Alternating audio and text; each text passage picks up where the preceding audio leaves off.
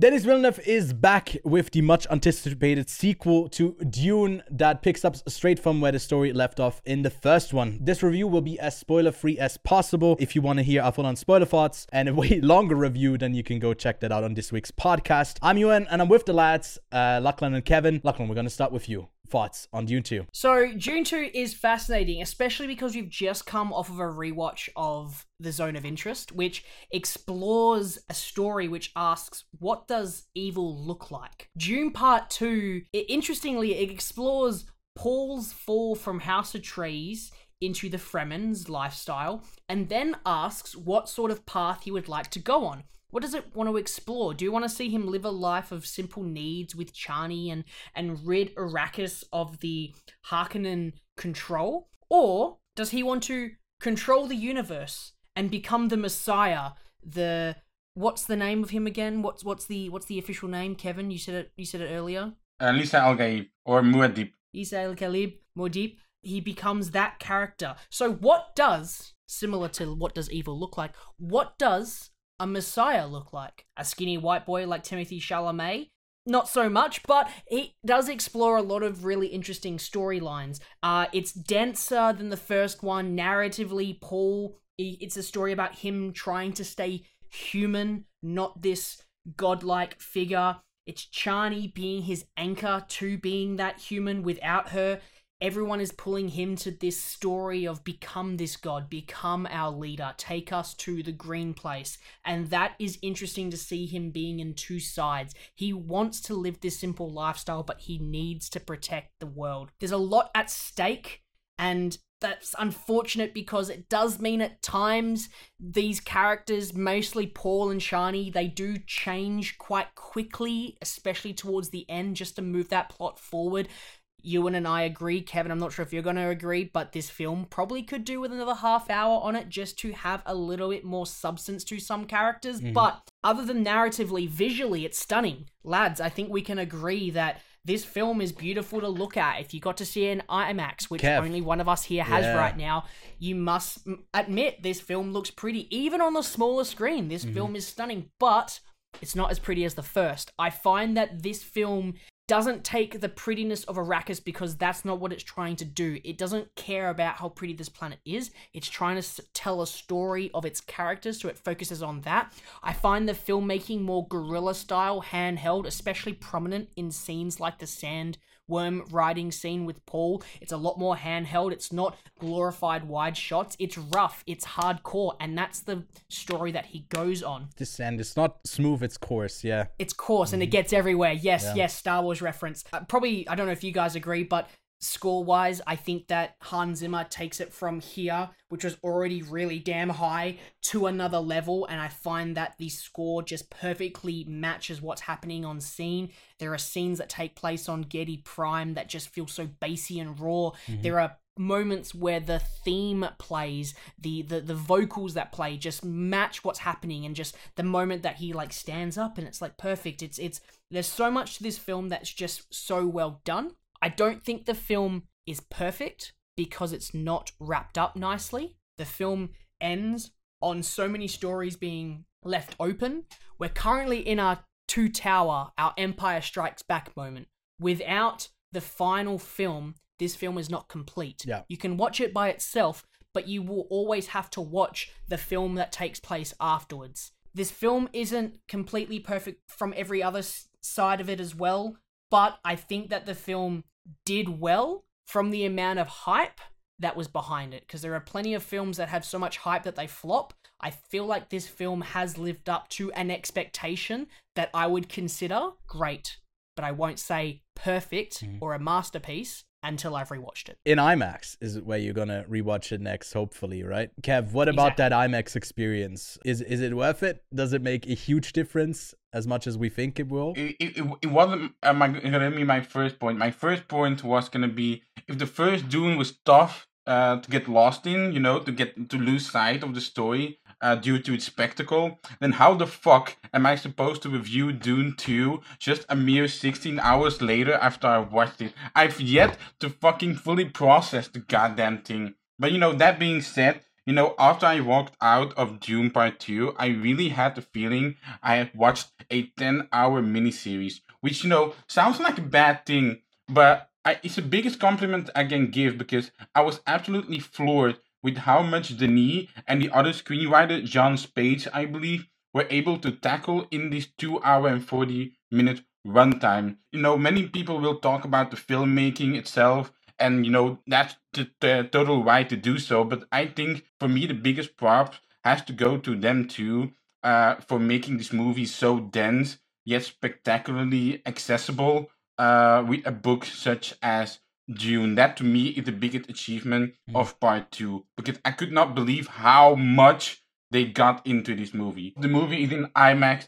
I think it's truly a triumph and an addition as one of the greatest cinematic and theatrical peaks to this medium.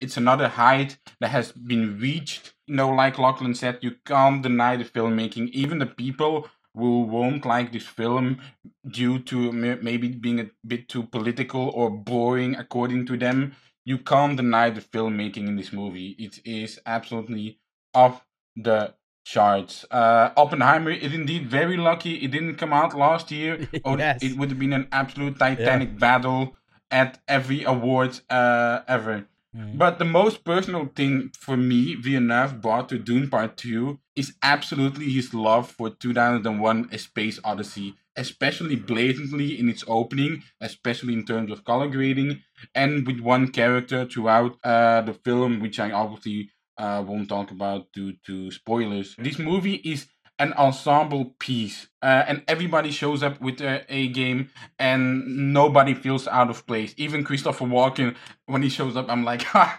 absolutely, this sucks. I might sound like a hypocrite because I just call this movie a ensemble piece, and I will only actually talk about a few characters, leaving out many others.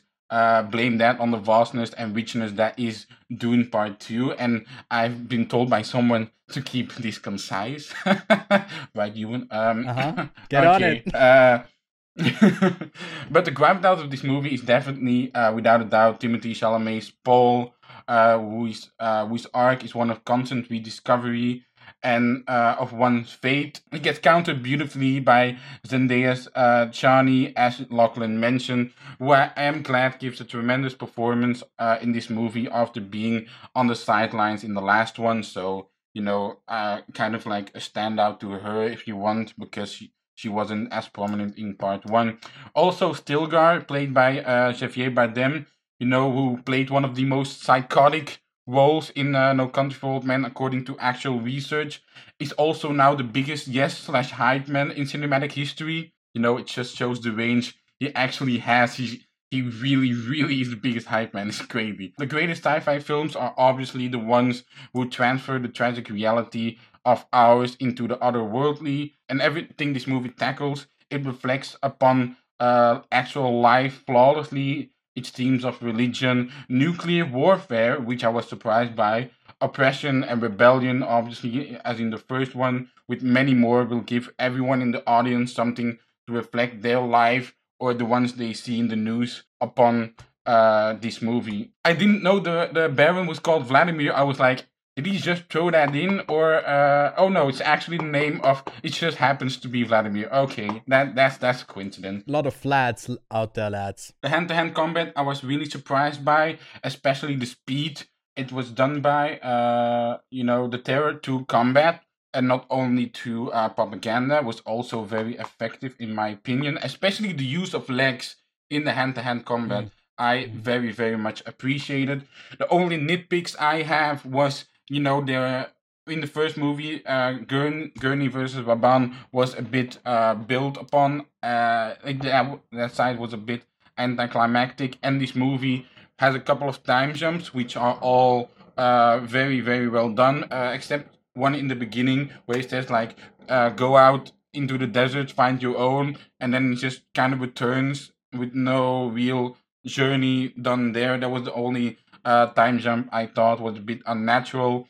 And my personal favorite shot, because there are many, many in this movie, involves one with the Emperor's Sphere coming into Arrakis. That shot was mind-blowing to me. It's a bit of the equivalent of that one helmet shot in the Suicide Squad, James Gunn's Suicide Squad.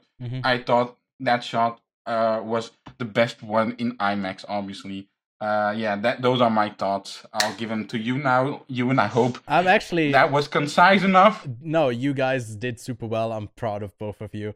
I'm just going to close it. I don't think I have much to add because you were able to kind of bring down similar thoughts that I would also share right now. The only thing I guess I gotta extend is that the cinematography by Greg Fraser, who has been on a run with his work in The Batman, in The Creator, he also did Rogue One, really is reaching new heights. I think what he's able to do with the stylized stuff on Harkonnen planet and then going back to showing these different worlds. And I think the ultimate thing to kind of sum up what makes Dune 2 so good and an improvement on the first one, in my opinion, is that it can rely on the show don't tell, because it has set up so many things in the first one that it can seamlessly introduce us to the more odd things in this film, the more odd concepts, without halting and telling us this is what that is. You basically get thrown into this world through the perspective of our characters. I can recommend this film. I think we can all do. It's close to, I guess, a perfect rating from pretty much all of us. For me, it's a 4.5. Kev, what about you? Just wait on that rewatch, Ewan. Just wait on that rewatch. Maybe I'll move it up. I gotta see it in IMAX. Maybe IMAX will move it up a bit for me. Wait, are you gonna see it in IMAX? I am, maybe this weekend, but I'll see if I can make time. Yeah, let's go. Yeah, but what about your rating, Kev? I watched it with a friend of mine. He said, this is the easiest 5 out of 5 I've ever given in my life. I kind of agree. I walked out. I was like, this is a 6 out of 5, perhaps even. It's great. Lachlan? I do not give 5s out of 5s on the first viewing. I will give this a 4.5, but I'm not going to lie. On the way out, I did go, can I add a 6th star to this maybe? So I will, on the second rewatch, maybe give it 6 out of 5 stars. Lachlan is a gentleman. He doesn't pull out the 5-star before the second date. I see. I don't usually too, but I was like, I can't really find any flaws in this thing to grant it a 4.5. So yeah, let us know what you thought of it. If you've seen it, if you want to hear more extensive hour-plus long in-depth review of the film, that should be out on this week. Which I'm not in. He's not in, because then it would take 3 hours to do. I'm sorry, Kev, but that's just what it would be like. Which it would add something to it, but we gotta keep it concise. So we're gonna close it here. Let us know what you thought of it. Go check out the podcast, go check out the other videos on the channel, and leave a like and subscribe if you want more of this content. So thanks so much for watching, and we'll see you next time on Arrakis. Bye.